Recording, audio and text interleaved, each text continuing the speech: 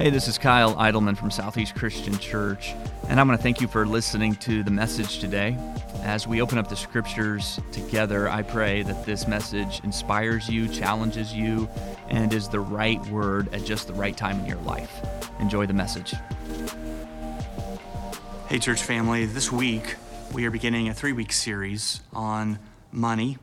Kuhl is going to be kicking it off, but before we talk about God's heart for your finances, I want to share an exciting update about how God has used you uniquely and specifically through your giving, through your generosity.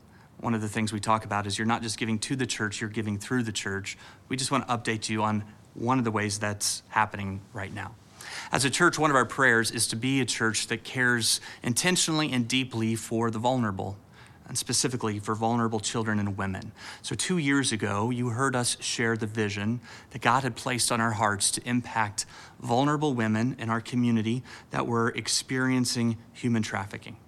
And we cast a vision for a single emergency shelter in the LaGrange area that would house 10 to 12 women at a time who had been trafficked. As the church, you gave generously to this initiative. And as we have studied and as we've learned how to best resource these funds for these vulnerable women, what we've learned in the process is that we don't just need one large shelter. What we really need are a number of smaller emergency shelters strategically placed. We believe that multiple smaller shelters is going to be the most effective way to love and to care for these victims of trafficking and abuse.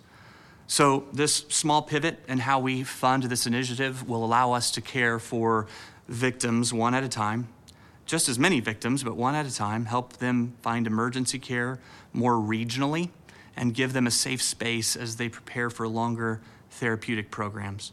Having multiple shelters will also allow the full force of our church to be unleashed so that a number of campuses can serve in these shelters, in these houses, right in their own communities.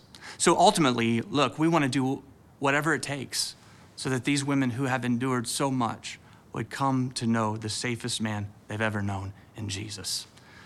We've already identified 3 partners, one in Jefferson, one in Oldham, and one in Hardin County. And we'll be working with these partners to renovate and complete shelters to accept the emergency placement of victims.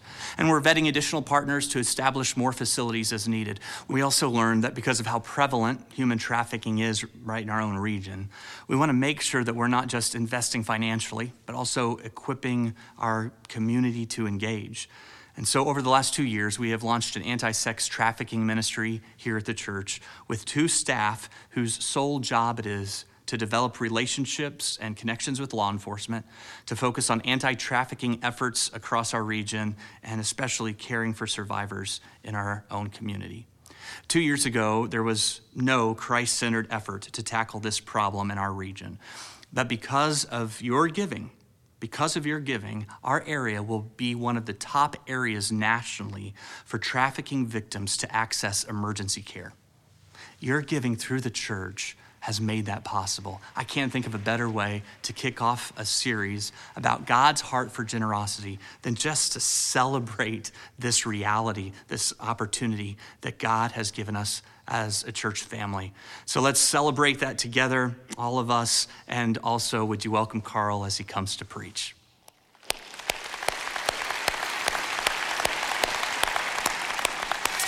That's great stuff. As Kyle said, we're kicking off a series on generosity today.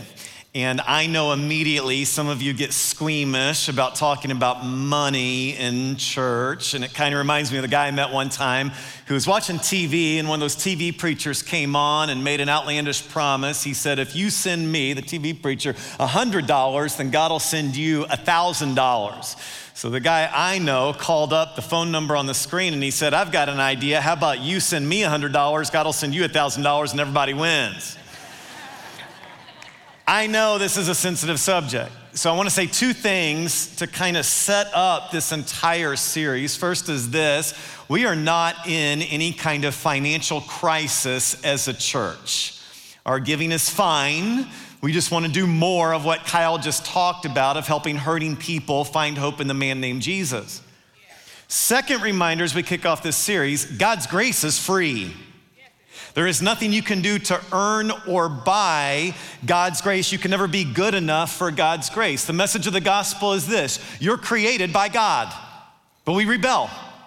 We live for ourselves and put ourselves first. This hurts ourselves, this hurts other people. The result is we experience death in every way death can be experienced. But God wanted us. So he sent his son Jesus to die on the cross for our sin. Then Jesus rose from the grave to both defeat death and prove we could trust every promise he's ever made. Then he ascended to heaven, from where he will one day return. And Jesus says, whoever believes in me will receive eternal life, which means it's free, it's endless. You can't out-sin grace. You can't doubt your way out of it. You can't be too bad or too messed up. And once you're in, you don't earn your keep. Jesus doesn't look at you after you've been baptized and say, well, you're good enough or you gave enough so you can stay in. The scriptures say when Christ died, he died once to break the power of sin, which means receiving grace has nothing to do with how much you give. Receiving grace has nothing to do with how much you give. Jesus says, every time you fall, I'll pick you up. And that's his grace. But Jesus also says, hey, you want to stop falling? And that's his truth. Throughout the New Testament, God gives us a better way to live. And one of the ways God helps us is with money. It's why Jesus talks about money and possessions more than any other topic. It's why 40% of the Proverbs in the Bible are about handling and viewing money. It's why at this church we have an entire stewardship ministry that does things like free one-on-one financial coaching, free estate planning, free wills, and multiple classes that do things like help us get out of debt and understand who provides everything and managing those resources well. Why does God talk so much about money? Why do we have a stewardship ministry at our church? Because God knows we need help with money. Here's the thing. Whenever we open the scriptures and ask God for a better way of doing things, it requires that we change, and change is hard. It reminds me of that old sign, everybody wants to change the world, but nobody wants to change the toilet paper. The struggle is real. Which, since we're on the topic, I just have to give an additional extra biblical lesson today. When you change the toilet paper, you can have the toilet paper go over and face out, or you can do it the wrong way. And thank you for clapping. I knew I was in the house of the Lord. And if you're disagreeing with me, I brought evidence to prove I am right. I have the picture of the first patent for the toilet paper holder. It goes out, not backwards. If you do it backwards, Jesus loves you too. We're glad you're here, even though you're a sinner. In this series, Jesus is gonna ask to change. Some of you, that's all you're gonna get out of church today, isn't it? Like, can you believe you said that about toilet paper? Lean in. In this series, Jesus is gonna ask us to change something, and it's gonna be hard. But Jesus says, if you embrace this test, your life will get better. And I'm excited about this because we need to grow in the act of giving. Over the past 12 months or year to date, our attendance year over year is up 19% as a church. Every campus is growing. Yeah, that's really cool. But our giving is only up 3%. As best as we can tell, half the households in our church give, half do not. Now that sounds like a bad thing. I would argue it's a good thing for several reasons. One, it means we have room to grow. That's a good thing. Two, we've baptized so many people, as I'll talk about in a few minutes, that new believers need some instruction. And I also believe that we have so many non-believers who've accepted your invitation to bump into this man named Jesus through his church, that they're here figuring out what does it mean to follow Jesus, and you're gonna hear that today. But for the majority of us who are believers, the national stats say we have room to grow. 1 out of every 5 Bible-believing Christians did not give a penny to church or charity last year. In addition to that, half of Bible-believing Christians gave away less than 1% of their income last year. And because we live in the richest country in the history of the world, and because arguably the biggest sin in our country is consumerism, all of us need to be challenged to grow in what the scriptures call the grace of giving. So we're gonna open the Bible to Matthew chapter 6. This is Jesus' most famous sermon called the Sermon on the Mount. We're gonna go through just a few verses of this, about one paragraph, a little bit at a time. And I'm gonna tell you up front the punchline today. I have one challenge for you. It's a big one. Increase the percent you give to God's church. Increase the percent you give to God's church. This is a big challenge, but I want you to be free. And more importantly, God, as you'll see in the scriptures, wants you to be free. So Jesus is gonna show us today why some of us feel stuck in our spiritual growth. Jesus is gonna reveal to others of us who are very passionate about discipling others why what we're trying to do isn't working. Jesus is gonna show others of us why we continually feel so close to the Lord. And Jesus is gonna show those of you who are investigating Jesus what it truly means to pick up your cross and follow him. So let's dive in, Matthew chapter 6, verse 19. Jesus says, "Don't store up treasures here on earth where moths eat them and rust destroys them, where thieves break in and steal." Now, in this verse, Jesus is not throwing out all the Proverbs and other scriptures that talk about saving and preparing and planning ahead with humility and prayer and wisdom. What he's doing is cautioning us against hoarding. You seen that show, Hoarders? You seen this thing where people can't throw anything away and they follow them into their house to try and do an intervention. They literally have pathways through their house around all the stuff they have. I'm convinced the reason we watch that show is to make ourselves feel better about ourselves and all the stuff we have. I did hear about one episode or one example of hoarding that was pretty intense. It involved the government officials being called into a certain home because the stench in the neighborhood was so bad. They had over 400 animals in one house. They had to wear hazmat suits to enter in. It took them 8 hours to get all of the animals out.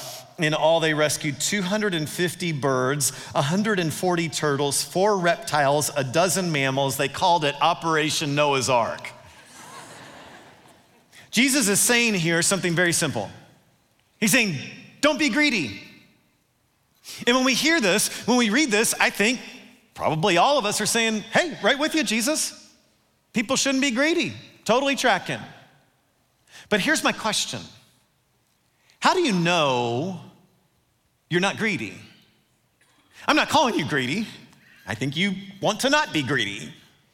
But how do you know you're not greedy? See, as a Christian and as a pastor, I have had multiple examples over the year where someone has an intense sin issue in their life or they want to meet in private so they can confess it. And when we get together, they'll have tears, their voice will get caught in their throat, they'll have emotion when they're finally able to speak, and they'll say often through sobs, I just need to confess, and then they fill it in with their story. And it's been, in my meetings, adultery, it's been addictions, it's been murder even, almost anything you can imagine. But here's a conversation I've never had in that example. I've never had somebody say, Carl, I have some sin I need to confess. Can we meet in private? And then we get together and they say through sobs and through emotion and choked up voice, they say, I just need to confess. I'm so greedy. It's never happened. Isn't that interesting? Now you may say, well, I don't have enough to be greedy, but I would push back on you for 2 reasons. One, greed isn't about what you have, it's about wanting more than what you have. In addition, if your entire family income is $30,000, you're richer than 6 out of every 7 people on the entire planet. Jesus warns us here about greed. How do you know you're not greedy? Well, he tells us, verse 20. He says, store your treasures in heaven where moss and rust cannot destroy and thieves don't break in and steal. Jesus says, don't be greedy, don't hoard. And the way you combat that is with generosity. I would say it this way, the antidote to greed is generosity, meaning our culture has poisoned you with consumerism and greed and selfishness, and generosity is the medicine that gets you healthy. And here's why, verse 21, wherever your treasure is, there the desires of your heart will also be. And Jesus is telling us here what we've all experienced firsthand. For the majority of my and Lindsay's marriage, we have had hand-me-down couches. And for the most part, they were pretty nice couches. We were grateful for every one of them. They worked for our family of 6. But here's what happens with the hand-me-down couch is we would eat on the couches and we would wrestle on the couches. We could sleep on the couches. You could kind of do anything on the couches. In fact, one time I was wrestling with one of the boys. I threw him against the couch. I guess it was a little too hard. And the couch literally broke. So a piece of wood poked through the back and had a sharp edge sticking out. And we just kind of said, well, don't run into the sharp piece of wood sticking out of the back of the couch, and moved on with our lives. But a couple of years ago, my wife and I said, hey, let's get a new couch. So we saved some money. We went to a furniture store. We sat on all the different couches. We picked the style we liked, the comfort we liked, the color we liked, paid for it, got delivered, set up in our living room. I mean, it looked awesome. We were so excited about this new couch. But the weirdest thing happened. We couldn't eat on the couch anymore. Couldn't wrestle even near the couch anymore. I don't even think I was allowed to nap on the couch for fear that drool would slip out of my mouth onto our new couch. In fact, when we had our Bible study over for the first time after new couch, we always had some kind of snacks or drinks. We get those in the kitchen. We move into the living room, open our Bibles, and everybody else ready for me to pray or start the Bible study. And I look up, and this woman in our group, who we're all friends with, has the audacity to sit on my couch with a drink. And I just said to her, hey, listen, if you spill that on my new couch, we're gonna have some issues. And everybody in the group laughed, but I was being serious. And you've experienced the same thing, right? It's when you get a brand new outfit and you just know you look good, like you feel good and know you look good because you spent so much money on that, and you go out to eat with some friends and you just decide, spur of the moment, you know what, I don't think I'm hungry because I don't want to risk one drop of food getting on my new outfit and changing how I look. It's when you get that brand new phone and you get the cover and the case that costs almost as much as the phone, and you say, no child shall ever touch this phone, let alone breathe on this brand new phone.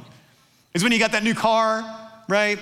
And you used to park closest to the work building as you possibly could, but now everybody laughs at you because you park a half mile from the church building and walk through the rain just to make sure nobody hits their door against your brand new car.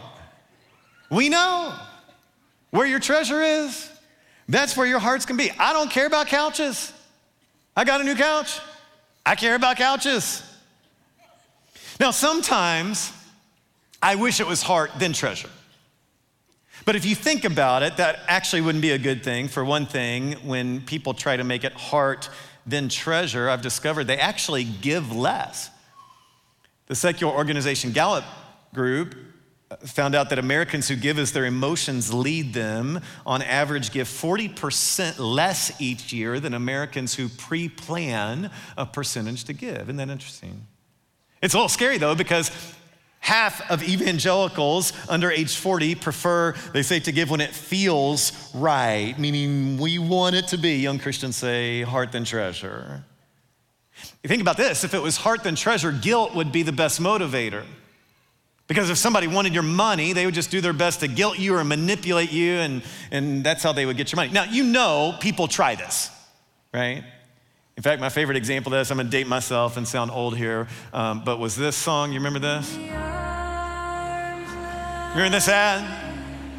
Right, those of you who are older remember this ad, and Sarah McLachlan sitting there next to the dogs who are like literally starving, and they communicate, if you don't give us all your money right now, these dogs are gonna die and it's gonna be all your fault. I think we just gave to get the ad off TV. Just soak it in for a second. Okay, cut it off, yeah. But here's what's interesting, is that ad was the most successful fundraiser in the history of that organization. People gave $30 million for those dogs. Now, you may say, well, that proves Jesus is wrong, but I would say, no, Jesus is still right, because they didn't give because they believed in the mission. They gave out of guilt, so the next time that organization isn't gonna be able to get those people's money again. Those people are just gonna give the next group that makes them feel bad, right? It doesn't last. Because it is treasure than heart, that means I must decide. I can't be passive. To not decide is to decide. See, you can think, if you even imagine it right now, close your eyes if necessary, your bank statement or your credit card statement, you can just imagine the charges you see on there, the debits you've made on there, and know where your heart is. Like, you know, my heart is with my motorcycle. My heart is with Amazon. It's with my bourbon, it's with my shoes, it's on travel, it's my pets. Your heart is on the things you put money towards, whether you want it to be or not.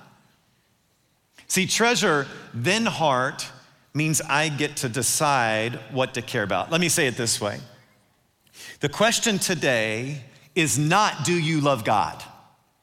The question today is, do you want to love God? Because it's treasure, then heart. You get to make a cognitive decision on what you want to care about and start giving money to that. I believe this is why God taught his people to tithe. In the Old Testament, before Jesus, Leviticus 27, verse 30, one of many places that talks about this, says 1/10, and that's what the word tithe means. You can't give 1/9. That wouldn't be a tithe. 1/10 of the produce of the land, whether grain from the fields or fruit from the trees, because it was a farming society, belongs to the Lord and must be set apart to him as holy. This is God teaching his people to tithe. And then if you look at Deuteronomy in the Living Bible, it talks about this a little bit more. It says the purpose of tithing is to teach you to always put God first.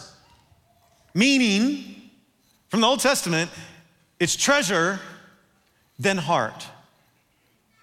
Now, some people will say, well, that was an old covenant thing. We're not under the law anymore because Jesus died on the cross, and so we're not under that Old Testament law. You're right. But think, even in the Sermon on the Mount that we're reading from, what Jesus does with the Old Covenant law. But he says, the law said don't murder. I tell you, don't hate. The law said don't commit adultery. I say don't lust. The law says you got to give 10%. New Testament says be generous.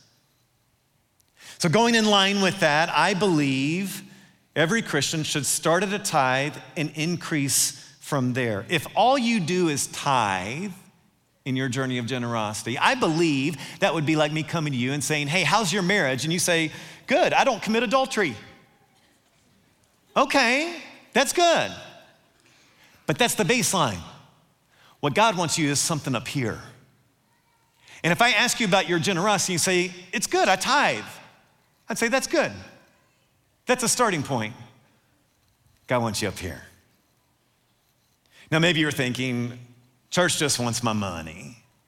Well, it reminds me of this old preacher story. It's pretty lame, but I'll tell you anyway. It was about these two guys who were shipwrecked, and they swam to this shore that ended up being a deserted island. It was very small. They could see instantly they were in the middle of nowhere. No one was gonna know who they were. There was no humanity on this island. What were they gonna do? But they had two different reactions. One of the guys immediately starts pacing. He's thinking out loud, like stressing and like thinking, what are we gonna do? How are we gonna get out of this place? Our lives are over. The second guy though, he takes off his shirt, he lays down on the sand, and he starts getting a tan. First guy at him goes ballistic. He says, what are you doing, man? We got to figure out a way off this island. He goes, oh, I'm good, man. I make $100,000 a week. He goes, I don't care. Your money's not going to get you off this island. What are you going to do, buy your way off? He goes, no. I make $100,000 a week and I'm a Christian. He goes, what, are you going to pray and a boat's just going to magically appear out of nowhere? What are you doing? We got to figure a way out of here. And the guy says, no. Listen, let me be absolutely clear. I make $100,000 a week and I'm a Christian who tithes faithfully. I know my pastor is going to find me.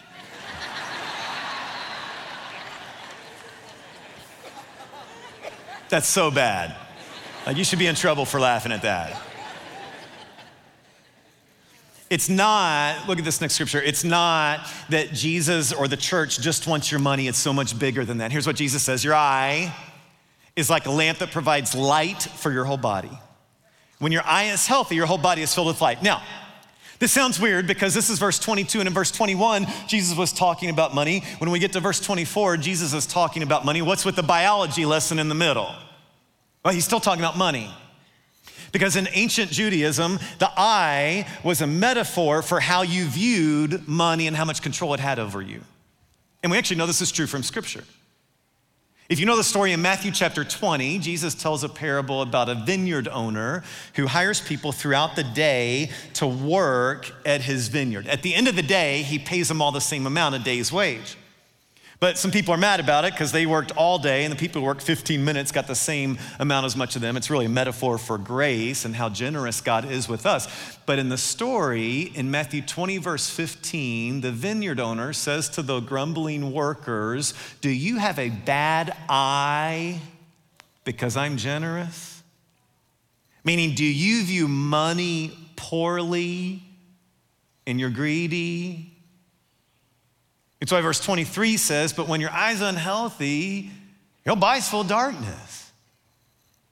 Verse 24, no one can serve two masters.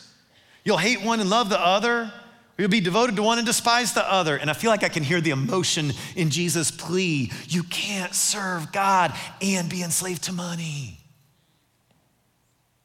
So look back at verse 22. When your eye is healthy, your whole body is filled with light. Jesus makes a startling claim that when you get money right, everything else falls into place. You could say it like this: the first domino of discipleship. Discipleship is just your journey of becoming like Jesus. The first domino of discipleship is generosity. This is why we're talking about this, because this is a discipleship issue. Discipleship is not about doing what Jesus does. Discipleship primarily is about having the heart that Jesus has. Think about the Sermon on the Mount that we're reading from. Throughout it, Jesus bashes people who are doing the right things with the wrong heart. He says, those people pray and they sound good, but they're just doing it to be heard. Don't be like that. And those people give to the poor. They're just doing it so you can see them. Don't be like them. Jesus is constantly not after just your actions, but something much deeper, which is your heart. The number one factor in your discipleship, Jesus says, is your giving. Now, I will confess, as someone who disciples others, that I have often gotten this wrong. Because what I have often done with people who are freshly baptized is I'll say, great, you're on the journey, get in a group with other Christians, get on a serving team to pour yourself out, get in the Word, let's start a prayer habit together, and eventually we'll get to giving. But a friend challenged me on that, and I realized that wasn't my discipleship journey, and more importantly, that's not what Jesus teaches. Jesus does not say what you pray about, that's where your heart will be. Jesus does not say where you serve, that's where your heart will be. Jesus does not say the topic you study this year in the Bible, that's where your heart will be. Although I'm sure all of those are partially true. Jesus says, where you put your money, that's where your heart's gonna be. It's such a big deal that he says in verse 22, if you get this right, everything else falls into place. In fact, I think, because of what Jesus says here in Matthew chapter 6, that a lot of us who are in close, where we've earned the right to be heard, discipling relationships, probably this week need to go to some of those people we're discipling and say, hey, I care about your growth like Jesus, so what percent are you giving? That takes some guts, but if we're gonna follow Jesus, I think that's what we gotta do. Please realize we are not doing this series because God needs your money. We're doing this series because God wants your heart. We are a discipling church, which means we must be a giving church. Jesus is challenging us in this scripture to make a cognitive decision. Where do you want your heart to go? And then put your money there so your heart will follow. I know some of you are thinking, well, I can't even think about this. My finances are out of control. I mentioned our stewardship ministry. I would encourage you to sign up for the Financial Foundations class. Text Foundations to 733-733 to sign up at all campuses. This is a 5-week class that every campus is getting ready to offer. Jesus talks about having the right foundation. This class helps you get a biblical foundation for true financial freedom as you get out of debt, live on a budget, save wisely, and give. If you were never taught how to handle money, if you were taught but just can't seem to do it well, or you just need a fresh start and a reminder, sign up for this class. But let's be clear. The question today is not, do you love God? The question is, do you want to love God? Because it's not heart then treasure. It's treasure then heart. If you're generous, everything else falls into place. You could say it this way: today will not change how God views you, but it will change how you view God. So I challenge you, increase the percent you give to God's church and do it today. Decide that you want to love God more. I believe you should start at a tithe. If you don't tithe, start. If you have kids in your home, you teach them to tithe. Every dollar that comes into your home gets tithed on. Then every year, you increase the percent you give away, even if it's just part of a percent. but you do that for decades, and your heart is really gonna care about the things in the kingdom. Now, you may be wondering, how do I give?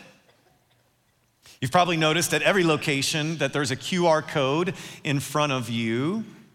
We realized if we're gonna be a discipling church, we need to make it more easy for people to give. And you can hold up your phone to that and have one click and be ready to give.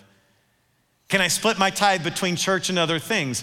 Well, if we take Jesus' words seriously, I believe you give more than a tithe to the church and then give to other things on top of that. If you're just starting, I believe, yes, you should give your tithe to the church. What if my spouse and I disagree? You give the lesser amount. Because the scripture tells us in Peter, you will win over your spouse, not with legalistic giving, but rather with a humble spirit. Why is giving to the church so important? Because we want to see the kingdom of God come to earth. I want to share some cool stats with you. In 2022, at Southeast, we saw 2,016 people baptized here, which included about 700 people on one baptism weekend. But this year, with no special baptism push and weeks still remaining in the year, we have already surpassed that and seen 2,117 people baptized in the family of God. And every one of those is somebody's dad, is somebody's daughter, is somebody's one that they relentlessly prayed for. God's grace is on this church. He is at work here. But we need to keep going because those cool pictures don't include your dad. They don't include your mom. They don't include your daughter. They don't include the one that you prayed for last night and waited for in the church parking lot. And once again, they text you and said, sorry, I'm gonna bail, not gonna make it this time. But God hasn't given up on them, and you can't either, and we can't as a church. We have to lean into this challenge. Someone sarcastically asked this preacher, if I don't tithe, why go to hell? Preacher thought for a moment and said, no, but someone else might. So I challenge you, increase the percent you give. I'll get more personal. I want to tell you about my friend Brian. Brian and I have been friends for a long time. If you don't know my story, in 2008, Southeast sent my family to suburban Baltimore where we launched a new church. And we launched it in a movie theater. It was about 90 people at the beginning, and God did amazing things and grew it from there. But Brian was one of those people who came the very first week and never left. He and I became friends pretty quickly. He joined a serving team to be on production. He ran sermon sides for me, and we just got to be able to read each other's minds with that. He went on our very first mission trip in that church plant to Bolivia, and later on multiple trips to Poland with one of our Southeast partners. He was so wise and generous that we put him on the finance team and eventually just leading all the church finances to make sure it was handled with integrity. He became an elder in the church. I think was our longest serving elder. Brian was single for a really long time, but then he met a woman in our church named Lauren, and they were a great match because they both have the spiritual gift of serving. So anytime you saw them dating, they were serving inside the church, outside the church, friends, people they didn't know. It was great. And then they got married and had 2 little girls, and Lauren's Italian and Brian's Vietnamese, so their little girls just have the most beautiful look to them. They're just absolutely adorable. But about 22 months ago, Brian got diagnosed with lung cancer, even though he's never smoked a day in his life. They did some genetic testing and found out, hey, what's going on is really rare here. And in a story that's probably too familiar to some of you, they had treatment that worked for a little while, but then it just stopped working. At one point, it seemed he was basically living in the hospital. About a month ago, I went over to Maryland to visit Brian in his home with hospice care, and we shared some good memories and talked about great meals we'd had together and memories in the church, and talked about his kids and finances and just everything we could think of. And on October 29th, I got a text that the night before, Brian had gone to glory and heard those words, "Well done and good and faithful servant."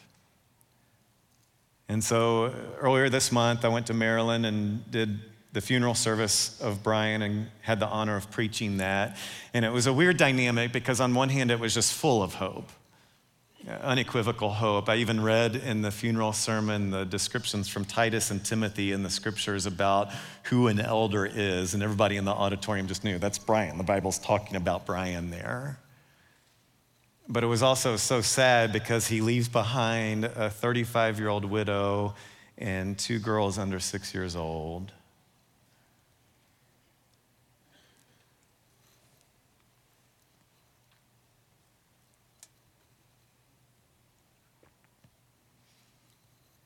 And here's what I'll tell you the story.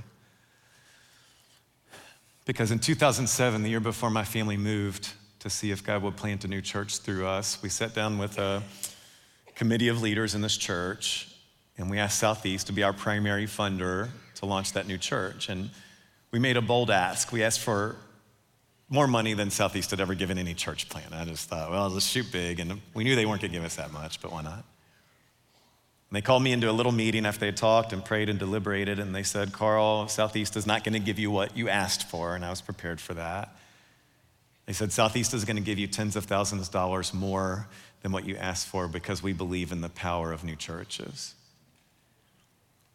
And because of your generosity, here's what I want you to catch. Here's what I want you to catch. Because of your generosity, Lauren's got a community.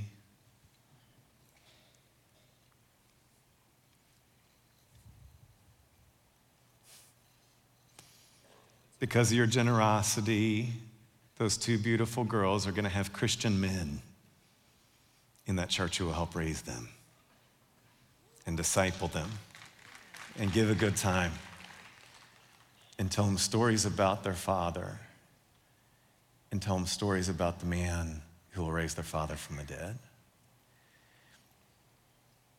And without your generosity, they're alone.